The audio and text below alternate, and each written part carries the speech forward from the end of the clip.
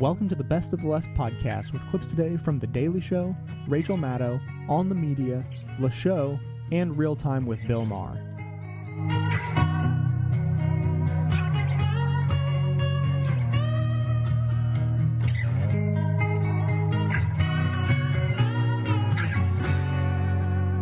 Let's begin tonight with the big story of the weekend. Iran Decision 09. Today in Iran, hundreds of thousands of protesters angrily took to the streets to express their disappointment at, actually that's the celebration in the United States concerning a basketball team whose supporters were pleased. There's the Iranians expressing their desire for a more democratic future. Oh, street carnage. Is there any occasion you're not appropriate for? I wonder what the mob will do for Father's Day. The Iranians were actually showing their frustration that on Friday, incumbent President Mahmoud Ahmadinejad defeated challenger and reform candidate Mir Hossein Mousavi 62% to 33%, a landslide victory. Surprising, since the 85% turnout typically favors the reform candidates, and election results were strangely announced before the polls closed, and Ahmadinejad won handily even in his opponent's hometown, and also he's bat insane. Case in point, as government forces sought to disperse protesters using tear gas, baton-wielding motorcyclists, and bullets, Ahmadinejad issued this statement. The situation in the country is in a very good condition. Iran is the most stable country in the world.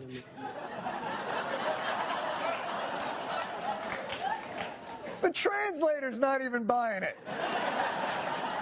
Iran is the most stable country in the world. Nothing to worry about here. This guy's insane. As for the White House's response to the election, well, it's tricky. You like that? All right. We weren't sure if there should be a ... Fair enough. The White House response was tricky. It required someone who could deftly toe the line between questioning the legitimacy of the election without undermining Iran's fledgling democracy, a wordsmith, an eloquent statesman. No! Oh! Well, we don't have all the details. I don't think we're in a position to say.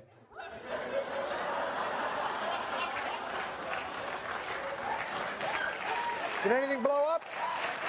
What did he curse? Did he curse? Actually, that was surprisingly diplomatic, Mr. Vice President. It seems as though I am the one who has gaffed in reducing you to a crude caricature. And he's still talking, isn't he? You sound like you have doubts. Well, I have doubts, but we're going to withhold comment until we have a thorough review of the whole process. I have doubts is a comment. That's not withholding comment. Withholding comment doesn't erase I have doubts. I have doubts is a comment. Well, I think that dress makes your ass look huge, but I'm going to withhold comment. No, you've made a comment. You're going to withhold comment, withhold comment. Ice Age heat wave, can't complain. If the world's at large, why should I remain? Walked away to another planet. Gonna find another place, maybe one I can stand. I move on to another day, to a whole new town with a whole new way. Went to the porch to have a thought. Got to the door and again I couldn't stop. You don't know where and you don't know when, but you still got your words and you've got your friends. Walking on to another day. Work a little harder, work another way. Well, baby, I ain't got no plan. Gonna float on, maybe would you understand? Gonna float on, maybe would you understand? Well, I float on, maybe would you understand? I am deeply troubled by the violence that I've been seeing on television. I think that the democratic process, free speech, the ability of people to peacefully dissent, all those are universal values. and need to be respected. And whenever I see violence perpetrated on people who are peacefully dissenting, and whenever the American people see that, I think they're rightfully troubled, particularly to the youth of Iran. I want them to know that we in the United States do not want to make any decisions for the Iranians, but we do believe that the Iranian people and their voices should be heard and respected. That was President Obama making his first public comments on the incredible drama that is still unfolding right now in Iran. A third straight day of defiance, of violence, and of huge public demonstrations. Friday was Iran's presidential election, which the government says the incumbent president won in a landslide. Supporters of his opponent say that result is impossible, and they immediately and repeatedly have taken to the streets to make their objections known. Despite a government-imposed ban on all public demonstrations, an opposition-supporting crowd that stretched for more than 5 miles marched from Tehran's Revolution Square to Freedom Square. That was reportedly the largest demonstration in Iran since the revolution there 30 years ago. The protest was designed to be peaceful. Some protesters held up signs that read "Silence." People on the scene reported chants of "Police, police, thank you," as the police let the marchers past. But the calm of that massive demonstration ended in violent fashion when, as the main march was dissipating, some protesters descended upon the compound of a pro-government militia linked to Iran's Revolutionary Guard. After a fire was set by protesters, members of the militia could be seen on the roof of the compound firing their weapons directly into the crowd. At least one opposition supporter was killed. Several others were seriously wounded. Mir Hossein Mousavi himself, the opposition candidate whose supporters believe he actually won the election, despite the announced results from the government, he appeared in public for the first time since the election to address his supporters. Mr. Mousavi told the crowd through a loudspeaker, quote, "We have to pursue legal channels to regain our trampled rights and stop this last lie and stand up to fraud and this astonishing charade." Iran's supreme leader, the man who really holds the power in the Iranian system, far above and beyond the power of the president, did order an investigation into claims that the election was stolen. Of course, that investigation will be carried out by the 12-member Guardian Council of Iran, which ran the elections in the first place. So expect what you will of an unaccountable group that clearly has a horse in the race investigating itself. Still, though, the Supreme Leader has come some distance from his initial assessment of the election on Saturday when he called the results, quote, "a divine assessment." From outside Iran, and maybe even from inside, it is still difficult to tell what actually happened with the election. But evidence is now mounting that seems to support claims of massive irregularities. According to the Iranian government, President Ahmadinejad won by a huge margin, even in Mr. Mousavi's hometown of Tabriz, where Mousavi remains incredibly popular. An almost identical thing happened in Luristan, the home of another candidate, Mahdi Karoubi. According to Nate Silver at 538.com, not only did Ahmadinejad beat Karoubi in his base of support, he crushed him beyond all recognition. Adding further questions is the fact that Iran's Interior Ministry is supposed to wait 3 days before certifying election results. In this case, results were announced almost immediately, certified immediately after that, and then instantly approved by the Supreme Leader, who approved them again the next day, before conceding that maybe there should be an investigation the day after that. With the fourth day of protests expected, those of us in America are looking for something to compare this to give us some perspective. Is this uprising in the streets akin to, like President Ahmadinejad says, the crowds in the streets after a soccer victory? Doesn't really seem that way. Are Americans getting a disproportionate impression of the support for the opposition because opposition voices are the ones that we're most likely to hear? Are we not getting a disproportionate impression? Could this really be another Iranian revolution? Or, God forbid, could this be another Tiananmen Square? Joining us now to help us gain some perspective is Fawaz Gerges. He's a scholar and Middle East analyst at Sarah Lawrence College. He's author of the book, Journey of the Jihadist Inside Muslim Militancy. Mr. Gerges, it's so nice to see you. Thanks for coming in. It's my pleasure. In terms of the scale of these protests, How significant is what we're seeing right now? How big a problem is this for the Iranian system of government? The ruling mullahs are facing the most serious crisis in the last 30 years. The most serious crisis in the last 30 years. This is not about the existence of the ruling mullahs. There is no danger to the existence of the regime. This is a crisis of authority, a crisis of legitimacy. They have lost public trust and support. As Mousavi said in his first initial, he said, what has happened shakes the very foundation of the Islamic Republic, shakes the very foundation of the Islamic Republic. The ruling mullahs, or the ultra-conservatives within the mullah, have given up all democratic pretenses and joined the ranks of traditional dictatorships in the Middle East. So if they, losing their authority, losing their legitimacy, losing public support, and therefore abandoning all pretense of democracy, how is life different in Iran 1 year from today than it is a week ago?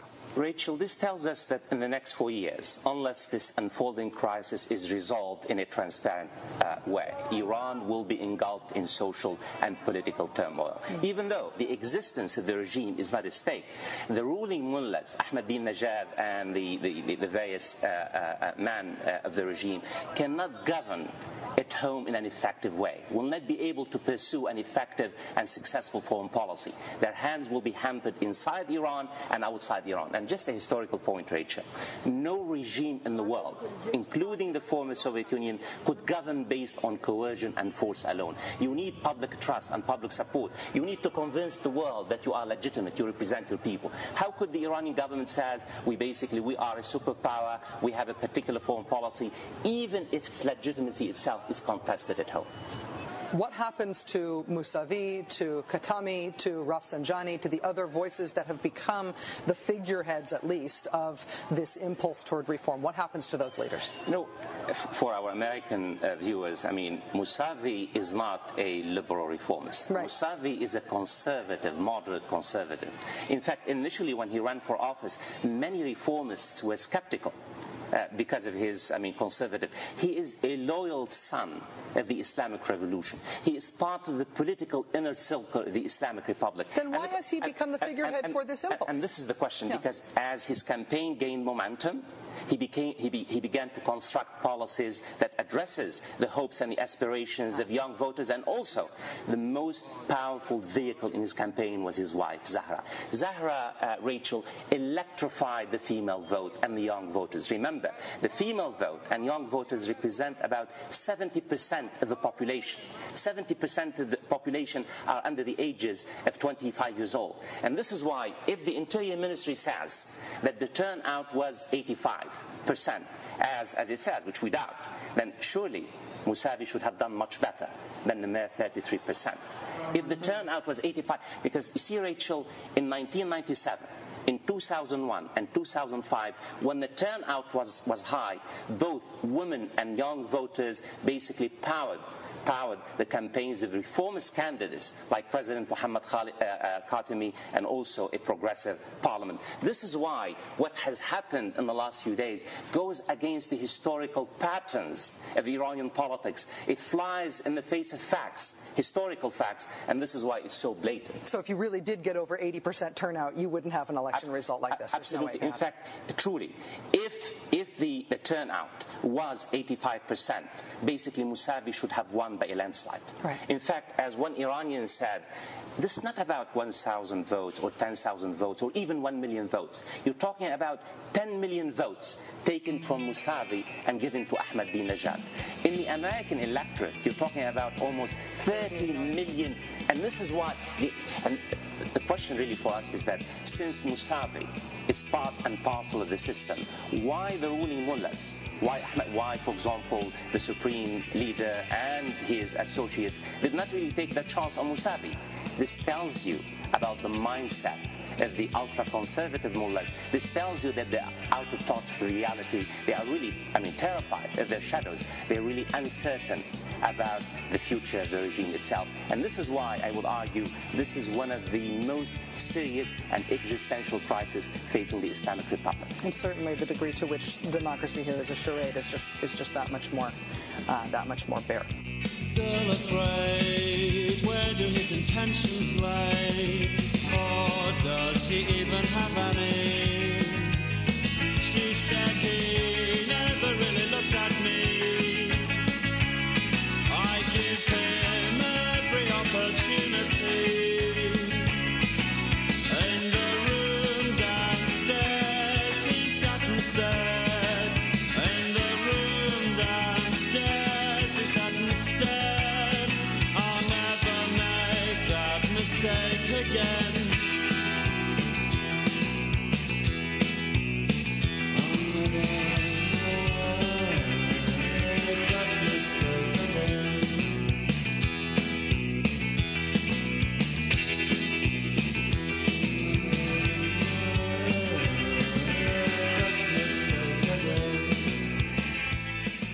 Last week, journalists who traveled to Iran in search of election stories found instead the biggest uprising in that country since the revolution more than 30 years ago.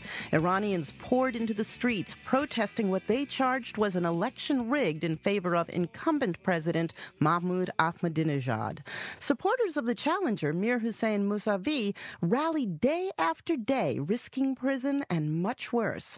Mindful of all the coverage, Iranian officials arrested dissidents, refused to renew the visas of foreign journalists, and, as this CNN clip suggests, clamped down hard on those who remained. Iran, Reza Sayah, permitted to file just one report for all of our networks for the entire day. Our crews forbidden to witness the situation firsthand. And for that reason, you're not going to see a live report that we had planned. Not only did the government try to keep the world from looking in, it also sought to keep its citizens from looking out.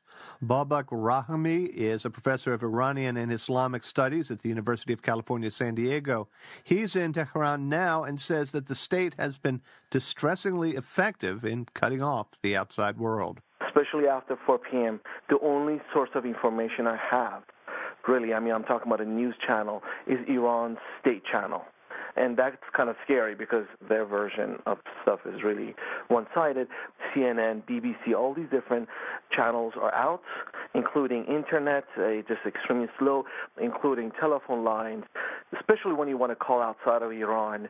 But somehow, sometime around 1 a.m., when everyone's asleep, most of these things come back on.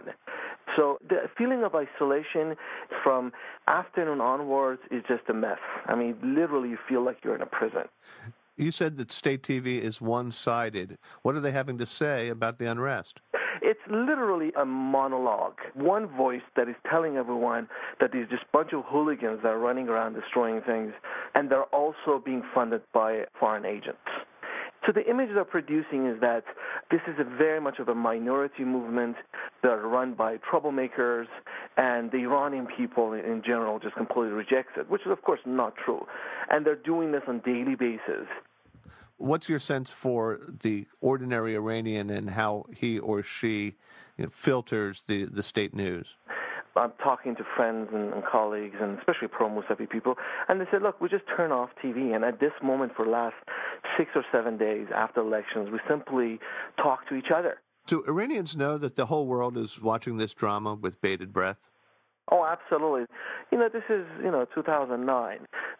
Most Iranians are getting the information from satellite TV. All these images that are coming about the protesters, actually, there are many Iranians are watching it on CNN, BBC, Voice of America, and also BBC Persia have been kind of blocked.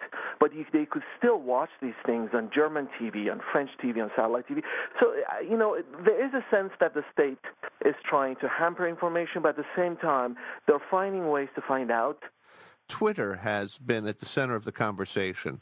It's unclear how much of a role Twitter has played, but we have seen a lot of press reports of Iranians using Twitter to give a kind of blow-by-blow description, but more especially those in the diaspora keeping others apprised of events. Twitter is a recent thing in Iranian society, especially among the youngsters. My hunch is that the diaspora community has kind of exaggerated the effect of Twitter. Definitely there are some Iranians that are using Twitter in order to connect with other Iranians outside of Iran. But at this moment, I could assure you Twitter is not the main kind of new form of communication in which Iranians are using. The government has forbidden foreign journalists from leaving their hotel rooms and so forth to report on the demonstrations. Now, strictly speaking, you're not a journalist, but you're behaving in a kind of a reporting capacity now. What risk are you placing yourself under to have this very conversation? My wife and I have been talking about this all week. I see myself as a researcher, as an educator, and not necessarily, of course, as a reporter, but if I could have a chance to express and reflect what's going on here on the ground to the outside world, I think I have done my job as an educator. I feel that I'm kind of safe because they would not expect someone like me giving out these reports. But again, the word is getting around, and you never know what's going to happen. And I'm just hoping for the best at this moment. It's a kind of feeling of excitement, but at the same time anxiety with me right now. Babak, thank you so much. Thank you, absolutely. Babak Rahimi is author of the book Internet and Politics in Post-Revolutionary Iran. The BBC Persian service, an all-Farsi satellite channel based in London, is banned by the regime, as are the ubiquitous satellite dishes, but every day it transmits the concerns of Iranians reaching out from inside the country via phone, email, and text messages. This week, despite spotty phone and internet access, they still managed to call in reports of their experiences.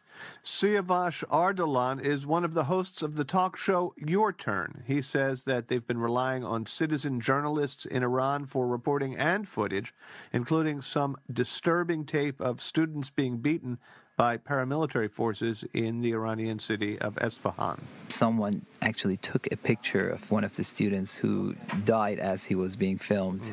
This is the extreme of the kinds of images that we get. What our audience want now is just to see that there is such a huge rally. There's oceans of people who have taken to the streets inside the capital and other cities, and this is the kind of material they send us. What's the most vivid phone call that you've gotten on your show? Can you share that? For me personally, it was a call I got the day before yesterday when I was hosting the show. An Iranian student in Birmingham, I think 24, 25 years old, he called in to say that that particular student who I was just talking about, who was killed in the attack of the Islamic vigilante on the university dormitory, was his brother. And then he broke down in tears. That is one memory that will stay with me. The Iranian government has accused foreign press of fomenting the protests that have taken over the streets of Tehran and other cities. How do you plead to the charge of being an instigator? I think one reason why this perception might be there is because most of the calls that we get are from the opposition supporters, and the government itself, their own officials and their supporters, refuse to appear on our programs. I think that's why this perception is created. You are served to Iran via satellite. Can you tell me how much they've succeeded in keeping your signal from Iranian viewers? It has been successful in the past day or two, especially. It's not a continuous jamming. Whenever the government feels that something is being said that may not be to their interest, we experience more jamming. This kind of, I guess, as much as any other story that you're going to run across, puts to test the notion of journalistic objectivity, no? I've been brought up to think that the best kind of journalism is objective journalism, and that's what I've been trying to live by and work by. There are urges, naturally, to the contrary. Our colleagues in the newsroom, we have some of our colleagues who do a report, write everything according to, the way they should write it, objective, but then when they look at the pictures, when they try to edit them, they break down and cry. So it's difficult for all of us.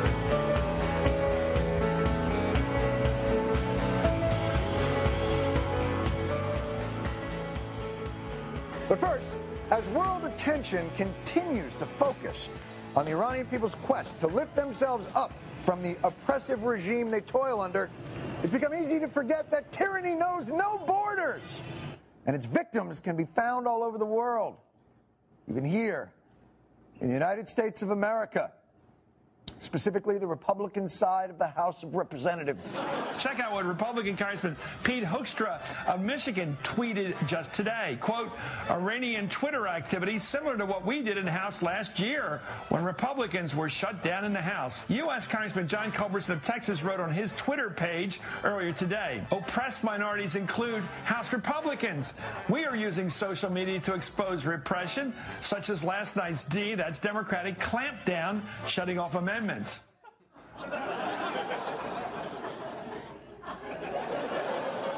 When I see what's being done to the House Republicans. The Iranian Revolution and what's happening to the House Republicans are the exact same. One group, victim of a fraudulent election. The other group, lost an election, but still.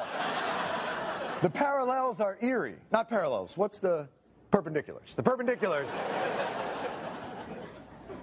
Thus, Tuesday night, when Democrats cruelly, brutally, nay, savagely ended a House debate on spending around 9-ish, Congressman David Dreyer lifted his voice in protest, saying, quote, I wonder if there isn't more freedom on the streets of Tehran right now than we are seeing here. Then he went on to say, and I wonder if the lack of choice in the congressional cafeteria isn't just a little bit like Auschwitz. When you were young, you were the king of carrot flowers, and how you built a tower tumbling through the trees in holy rattlesnakes that fell all around your feet. And your mom would stick a fork right into Daddy's shoulder, and Dad would throw the garbage all across the floor as we would lay and learn what each other's bodies were for.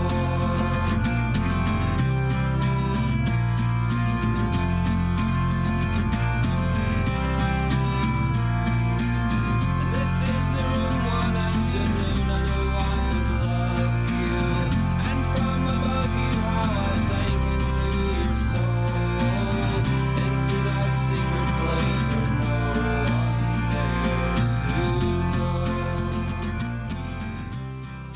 We start with the situation in Iran and President Obama taking on his critics on the right here at home, as a growing chorus of conservatives and elected Republicans call on the president to publicly pick a side in the battle in the streets in Iran, to say publicly that America is on the side of the anti-government opposition.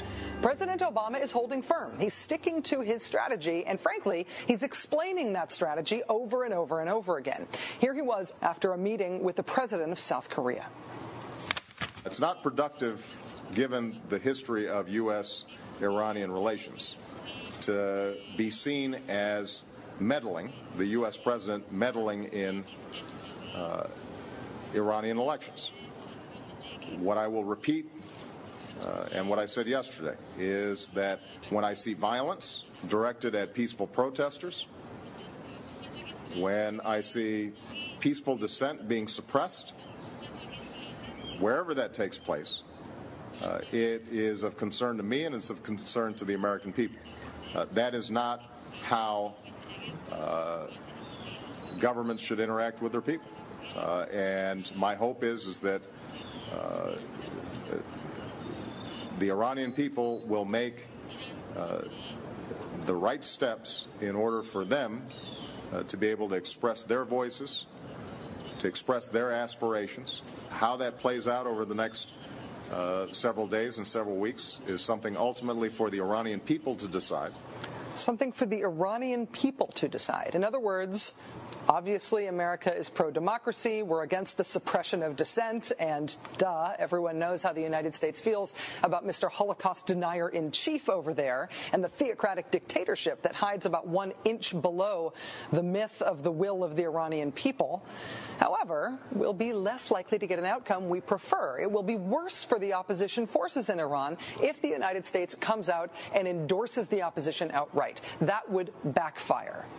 And in case that case was not made clear enough the first time from the president then put it in even stronger terms in a brand new interview with John Harwood on CNBC.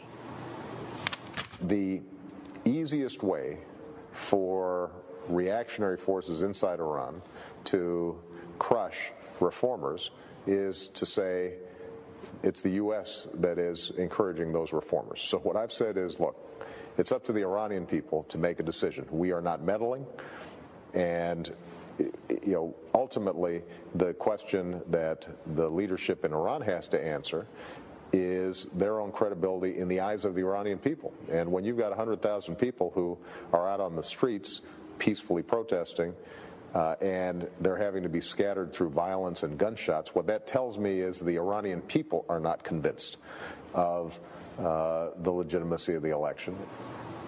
The president is saying, in other words, that the easiest way for the reactionary forces of the government in Iran to destroy this opposition movement is to say that that opposition movement is endorsed by us. It'd be sort of the equivalent of Karl Rove and Dick Cheney giving a big public endorsement to one of the candidates in a Democratic Party primary. That would be the kiss of death, right? That would ruin the chances of that Democrat winning that primary election. Same deal with us endorsing, the United States endorsing anyone in Iran. This is first semester level political science. This is strategery for dummies. This is impossible not to get. Unless, well... It seems by my lights that this administration has yet to express the unqualified support of the American people for those who are courageously taking to the streets for free elections and for democracy in Iran.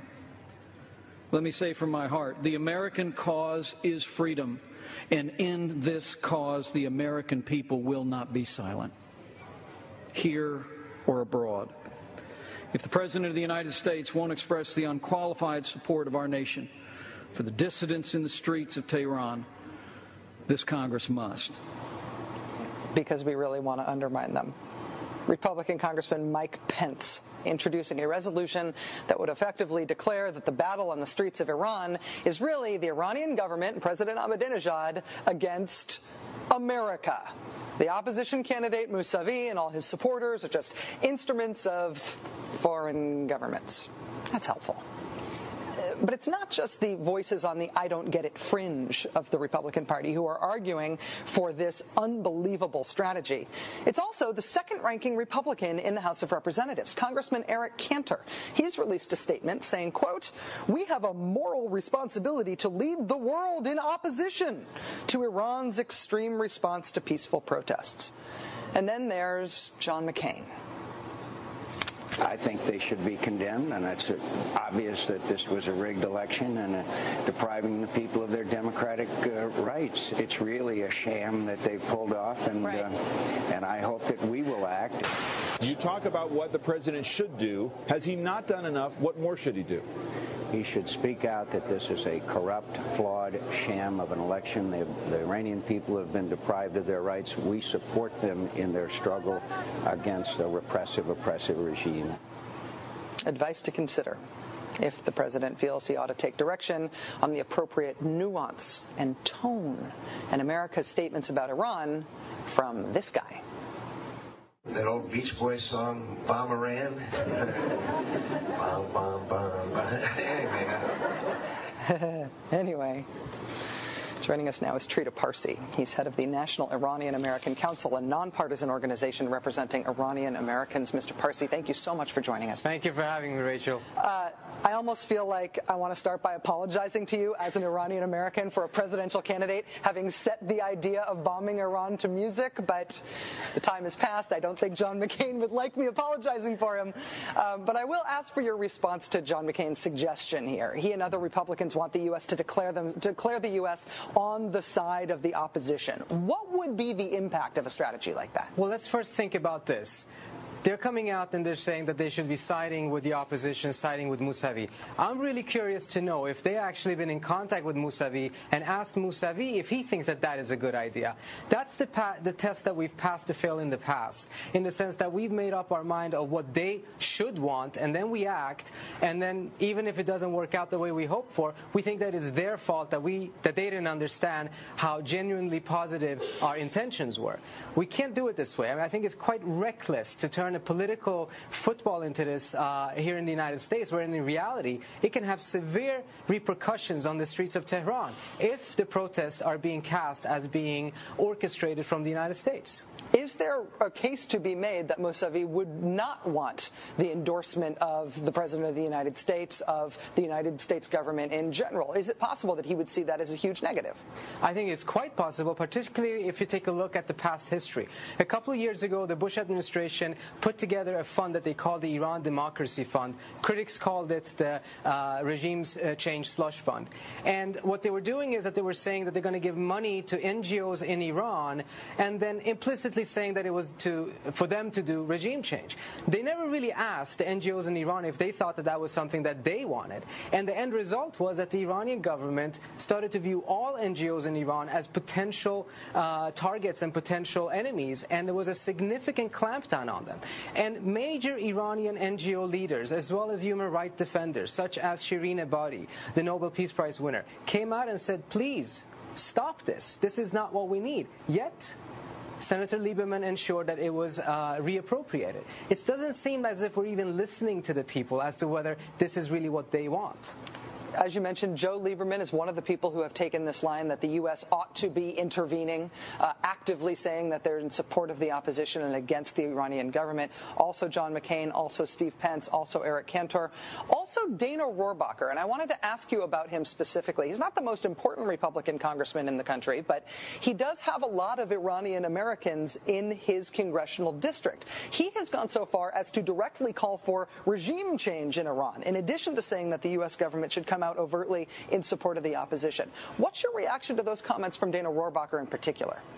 Well, the thing is, polls have shown consistently that the Iranian American community overall is very negative towards the government in Iran, but at the same time, they're strongly against war. They very heavily favor diplomacy between the two countries in order to be able to resolve the differences in a peaceful manner. And whenever the United States is saying that it will be pursuing regime change, it strikes a negative chord with most Iranian Americans because of the very same history that President Obama referred to, mindful of the 1953 coup that the CIA orchestrated against the democratically elected prime minister in Iran, Mohammad Mossadegh, mindful of the support for the Shah and the perception that existed that the United States was ensuring that the Shah would stay in power. To go forward now, at this very critical stage, with no sensitivity to the history, to no sensitivity that we actually have not heard from the Iranian people, if this is something that they want, I think really is reckless. Open up the doors. Help me if you can. I'm feeling down, and I do appreciate you being around. Help me get my feet back on the ground. Won't you please, please help me? And now my life has changed in oh so many ways. My independence seems to vanish in the haze. But every now and then I feel so insecure.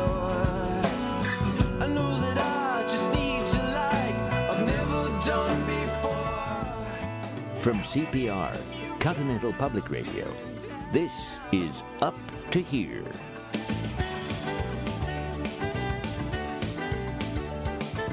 Up to Here, a daily once-over not so lightly on the story at the top of what's behind today's news.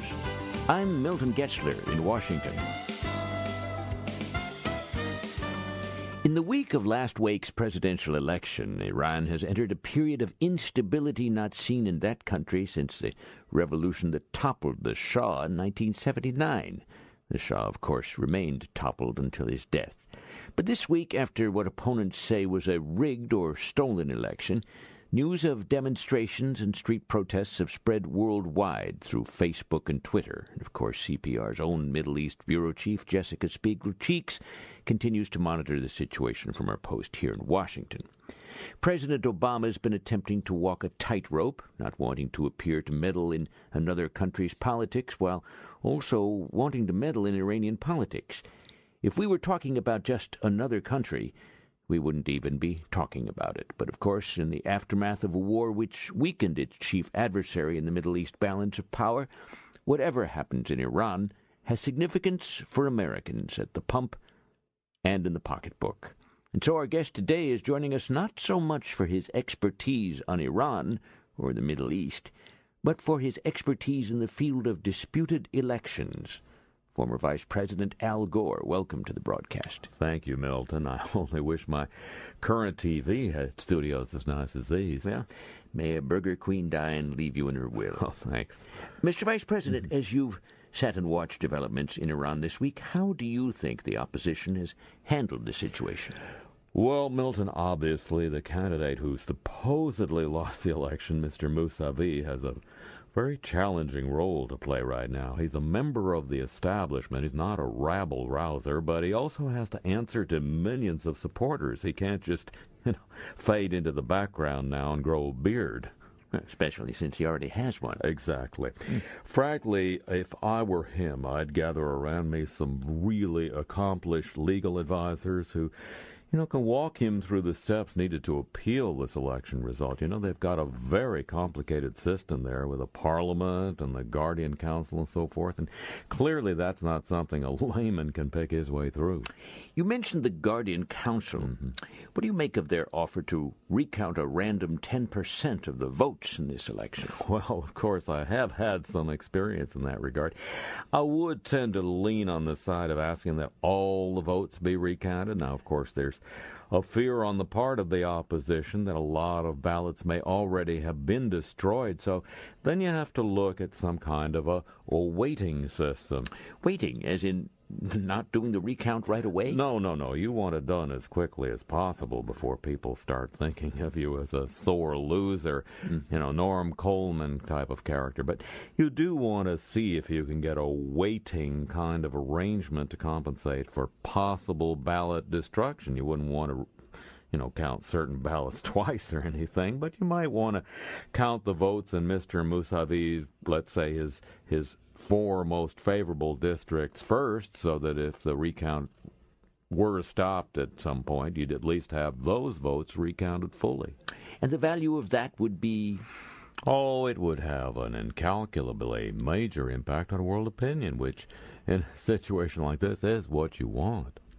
What about the pro-Ahmadinejad demonstrations? Do you think they're a spontaneous expression of support for the man, or is this part of something manufactured and manipulated? I don't know for a fact, Milton, although I have seen some reports that these are Ahmadinejad operatives who've been sent out into the streets either to make trouble or make news, or both. But again, this is where really good legal advice becomes so important, because you can sue to find out. Is that likely to be successful in revolutionary Iran?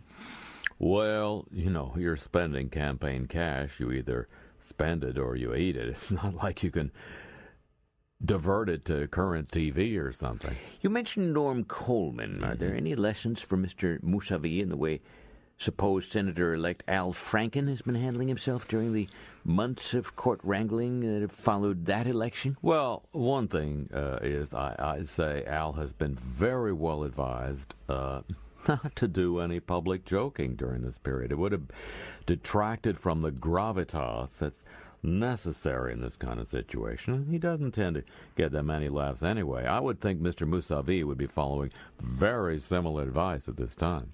Finally, sir, on another subject, I know you've kept relatively quiet on the matter of the 2 women from your TV channel who've been sentenced to 12 years by the North Korean government. Is there anything new you can tell us today? Nothing about their situation, of course. We're monitoring developments, but basically we're doing what the administration asks us to do to not make their job any harder. I can tell you this, though, Milton. Mm-hmm.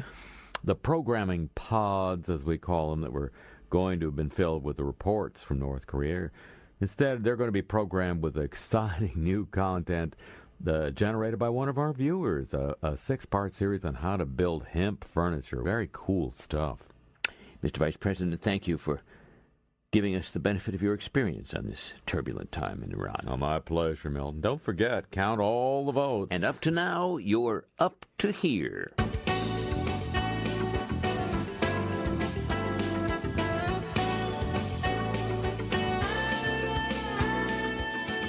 We had help today from the Argent Foundation, helping public radio build new studios while laying off staff, and from the John T. and Catherine L. Nachtman Foundation for coverage of items of interest to Catherine. I'm Milton Getzler. Join us next time we get you up to speed, up to here. This is CPR, Continental Public Radio.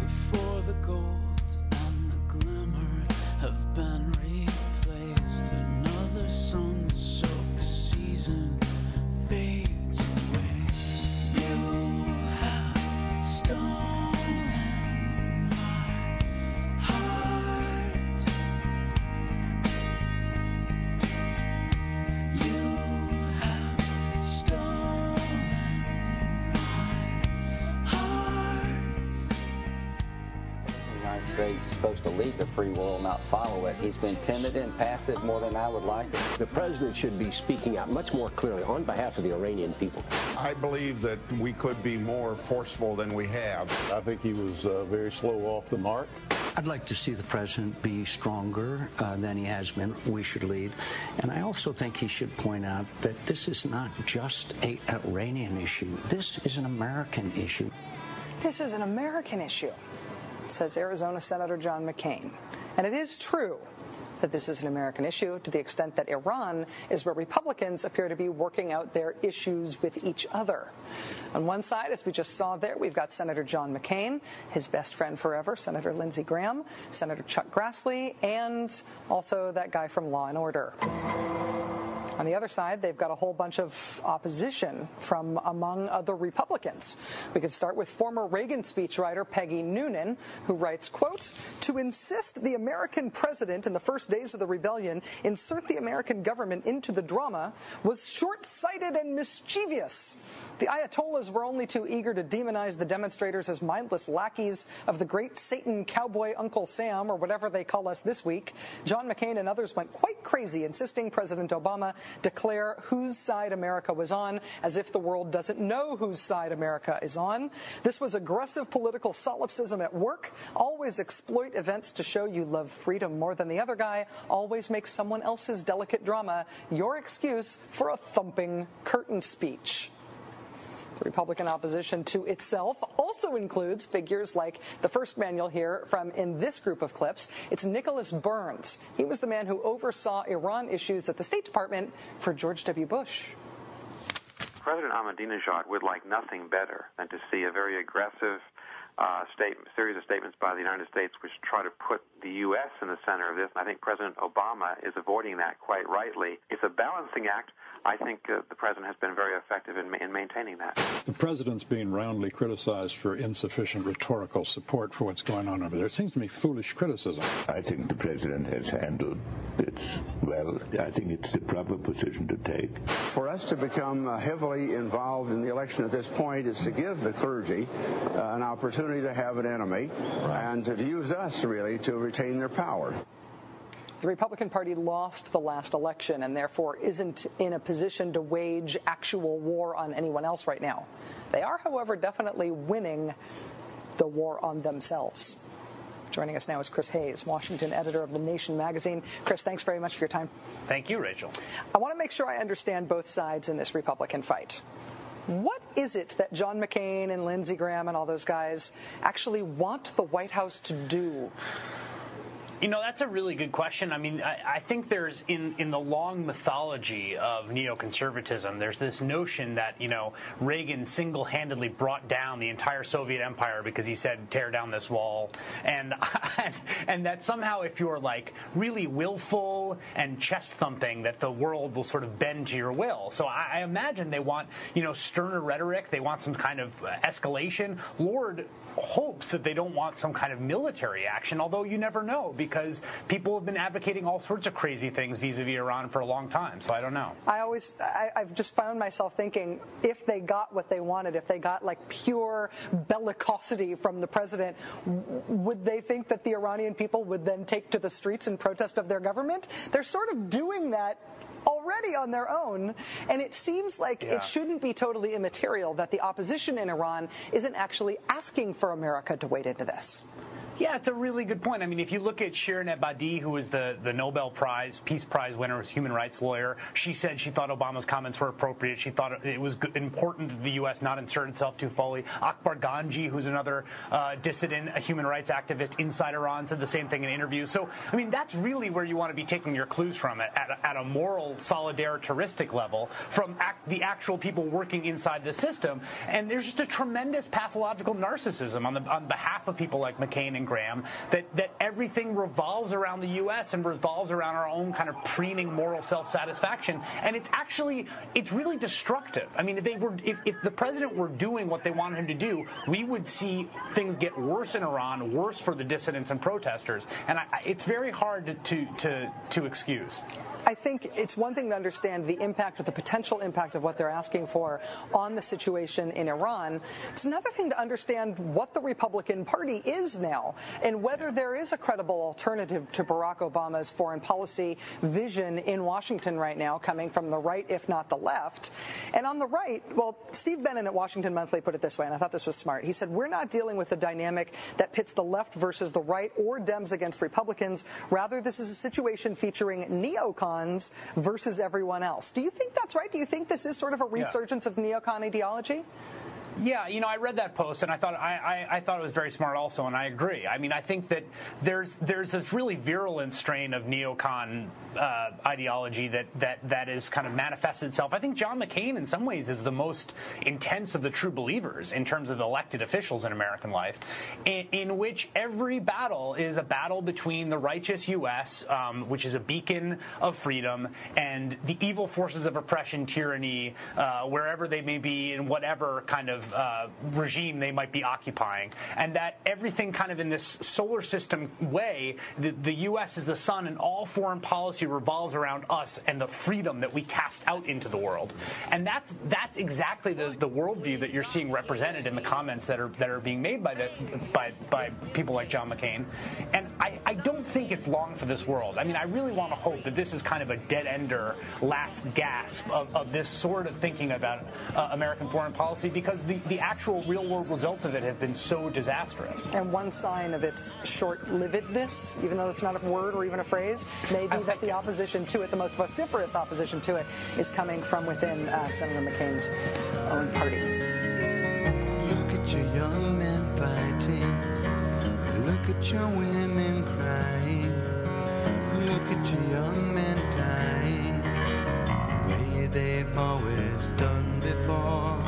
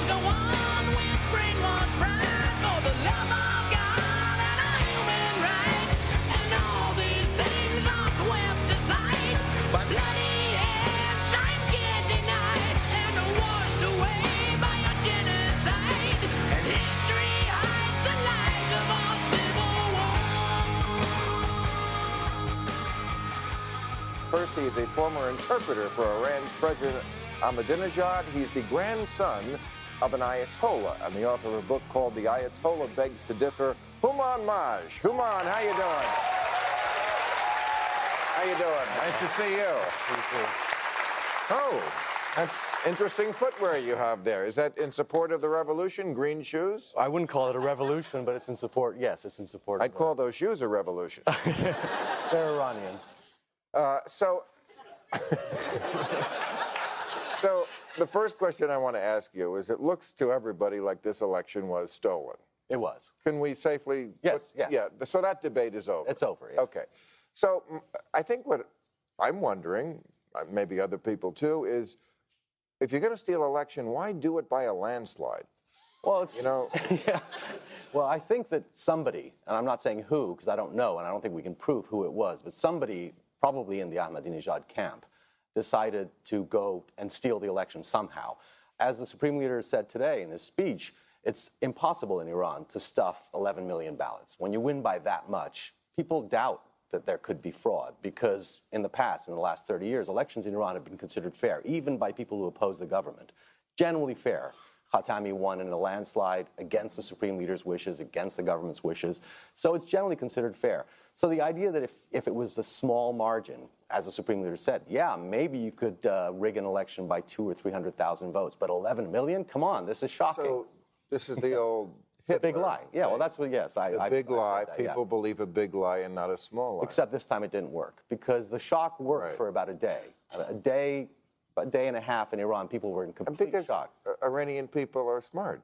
Well, they tend to be, yes. Yes.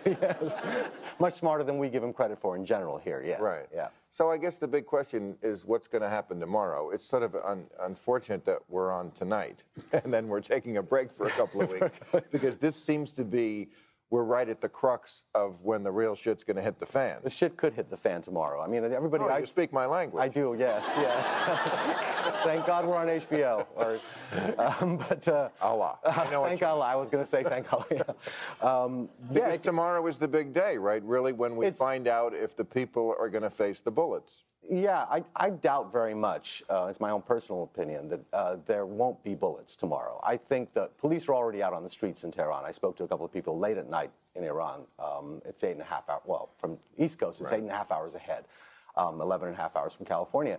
And there is a police presence in Tehran right now. People are tense, they're worried, they're concerned, but everybody I spoke to in Iran said they are going. They're going at 4 o'clock. Now, unless Mousavi, who is the leader of this movement, the leader of the group that's saying we have to have a revote, not a recount, because it's such a sham. It was never, the votes were never counted, is what a lot of people believe right now. Because as the Supreme Leader said, how do you stuff 11 million ballots in 2 hours? It's very difficult, handwritten ballots. And this Mousavi, I mean, obviously this is the person they're rallying around. Yes. But is he really the person they should be rallying around? Because he was prime minister before, in the 80s, when they were fighting the Iran-Iraq war. He worked for the first Ayatollah. Correct. He doesn't seem like a real liberal.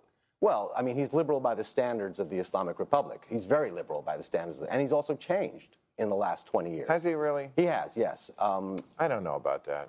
I mean, I hung out with the dude in the 80s. Oh, you did? You know, look, nobody, nobody can be really responsible for their life in the 80s. I mean, look at where I was. You know, this is my, there I am doing the Watus. Well, when I was in Iran up until a couple of weeks ago, I spent some time with his wife, Zahra Nabad. And, really? Well, it was for journalistic purposes. All right, Senator Ensign. And she's also changed. And I think from what she was saying, I believe that Mousavi has changed dramatically in the last 20 years. He's much, much more liberal now than he was. Now, that doesn't mean he's a firebrand revolutionary. And he's probably a reluctant revolutionary at this point. He has gotten himself into a position where if he backs down, his credibility is shot, and he's disappointed millions and millions of supporters. But could this be a real revolution? Because, it can't be? No, I don't think so. I don't think it's a real revolution in the sense that perhaps some people here are hoping it is. I think it's a revolution, an internal revolution in Iran, to kind of like figure out. I mean, there's people like Mousavi who believe that Iran should be in a post-revolutionary state now. And there are people like Ahmadinejad and the Supreme Leader who's backing him who believe that Iran should remain this revolutionary country that's stuck in 1949. Because I got to tell you, from my point of view, a revolution as opposed to evolution in Iran would mean not a government run by religious leaders. Correct. That's a revolution. Yes, I doubt that that's happening. That's not going to happen. Well, most of the because that, to me, the elephant in the room is that, you know, this is still a government run by clerics. I mean, the idea that the vote is ultimately in the charge of the supreme leader, that word alone troubles me. Yeah. Supreme leader, guardian council. This is very Orwellian language. Yes. And you know, this is like if we had a disputed election and we turned it over to Pat Robertson. Well, we turned it over to the Supreme Court, which is still better than Pat Robertson. It's much better than Pat Robertson. I mean, where would this country be if Pat Robertson was making these kind of decisions? If every time we had some dispute, well, let's turn it over to Pat Robertson. Right. Well, the Supreme Leader has taken this upon himself, and actually, to be fair, he didn't say I have made the decision. He said they should abide by the law and go to the Guardian Council. I mean, these are words that are Orwellian in English. They're translated from Farsi. They're less Orwellian. In fact, the word supreme doesn't even come into his title in Farsi. It's just rahbar, which means leader. So it's... Well, I'm glad you bring this up about translating it, because we hear a lot out of Iran and other Muslim countries, but especially Iran, this phrase, death to. Yes. It seems to come up a lot. Death to America. Yeah. You know, death to Smoochie. It doesn't. It doesn't mean anything they don't like. They say death to. Does it really mean they want to kill us? Of course not. Okay. In the campaign, while I was there, Ahmadinejad had started passing out free potatoes, of all things, to his supporters. Really? And the Mousavi supportors said "death to potatoes." That doesn't mean. I mean, you know, it's an expression. It's just something they say, like "have a nice day." Yeah, well, or "down with." It's better translated as "down with." But you know, yes, literal translation is "death to." But they say "death to myself." You will say "death to myself" in Farsi, "Hak bar saram," or something like that, which is, you know, obviously doesn't mean you want to be, you know, God strike me dead. That would be equivalent. So it's cute, not scary. It's cute, and it's cute if you think of it that way. Yes, it can be cute. Yeah. And it's definitely not scary. I also heard the Supreme Leader blame everything today on the Zionist media. You know, it's a good thing you Muslims don't drink. Because I do. Well, you're one of the good ones. But no, because I mean, if there was a drinking game where every time they blame something on the Jews, I mean, they'd be drunk all day long. They blamed it on the Zionists. They blamed it on nefarious foreign hands, the British in particular. This is all memories of 1953, the Mossadegh coup.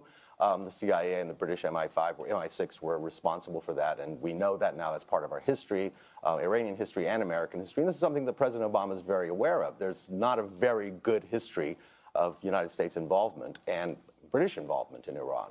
And it's very easy for them to blame anything that goes wrong in the country on outside influence. In this case, I think they're wrong. There really hasn't been a foreign hand in these demonstrations. This is completely spontaneous. And this is people, the reason I said it's not a revolution is because these are people who initially came out on the streets because they were so shocked that the one democratic aspect of the Islamic Republic that has always been reasonably democratic in the last 30 years, the vote, that had been taken away from them for the first time, which is why there was so much shock. Well, let's hope next time we talk, the history is better. Well, let's hope. Thank you very much. Thank you. Good to see you. I appreciate you coming by. Okay, let's meet our panel.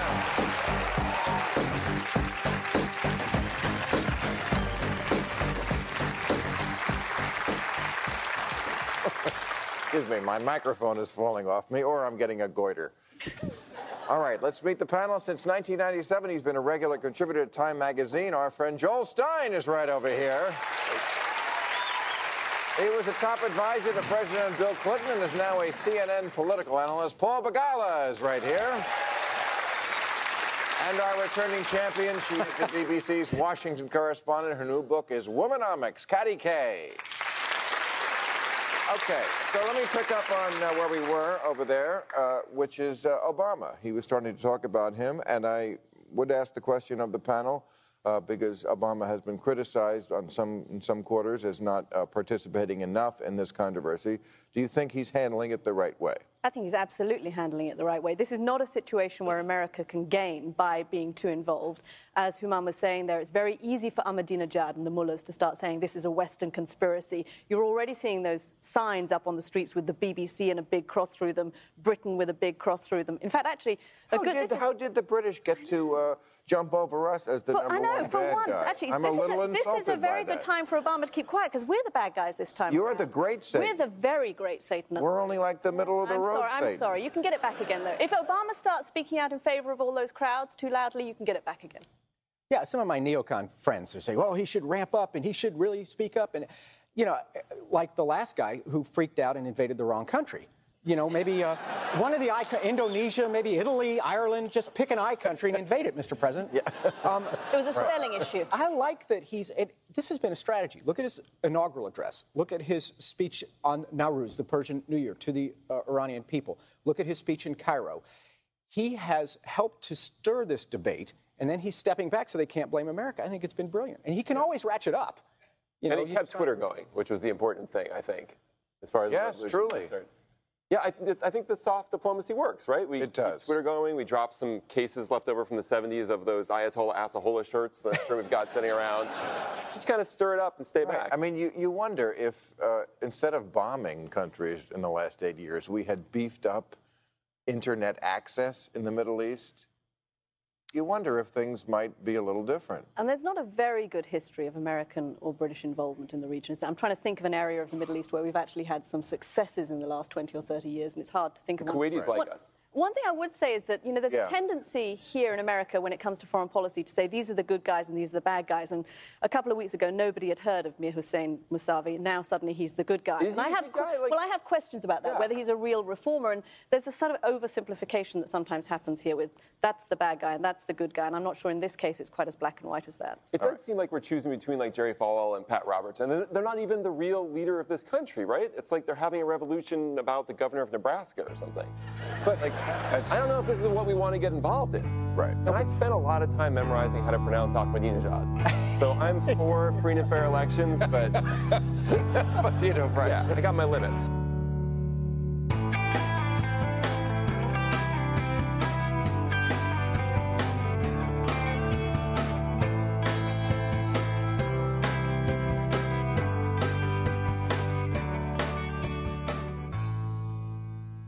Thanks for listening, everybody, and welcome to July. It's a brand new month. Everyone knows what that means, of course. It's time to go vote at Podcast Alley. Last month was not quite the resounding success I was hoping for, and I will certainly take some of the blame for that. I didn't bother to let you know what the goal was.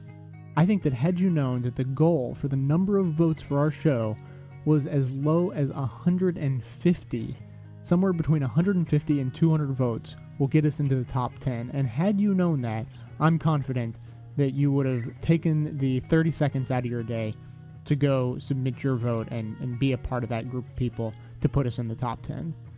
I've made it really easy. Just go to bestoftheleft.com and click on the link to Podcast Alley. It'll take you to exactly where you need to go. Submit your vote. Very easy, very simple. Other than that, I just wanted to thank a couple new members to the show. As you know, I've been encouraging you to become a member to help support the show. Memberships start at as little as $5 a month, but the two people I'm going to thank today both went above and beyond that and have signed up to donate $10 a month to help keep this show going and to keep it going at 8 shows a month on that 2-show-a-week schedule. So today I've picked out of the pile, not so randomly, members number 4 and 5, Catherine C. and Catherine C. I promise they are two different people. Signed up one right after the other, both donating $10 a month. It's a little suspicious. It's possible that they're the same person. But Catherine with a C and Catherine with a K, both last names start with C. Thanks so much for your support. And to those of you considering becoming a member, I promise I am working on member benefits above and beyond the regular show, above and beyond the fact that you're helping to keep the show going strong. And I will be letting you all know as that develops. So that's it for today. Stay connected with the show via Twitter and Facebook, and by subscribing to our newsletter. You can support the show with reviews at iTunes, and of course, Podcast Alley, where you can vote every month. You can get the show on your smartphone without having to sync at Stitcher.com. Visit the show notes on the blog to find links to all of the sources and the music that we used in this episode. So coming to you from inside the Beltway and border, yet outside the conventional wisdom of Washington, D.C., my name is Jay, and this has been the Best of the Left podcast delivered to you every Wednesday and every weekend from bestoftheleft.com. Thought lines now black and white, 'cause you took apart a picture that wasn't right. Pitch burning on a shining sheet, the only maker that you wanna meet. A dying man in a living room, whose shadow bases the floor. Who'll take you out in the open door. This is not my life, it's just a fun fact.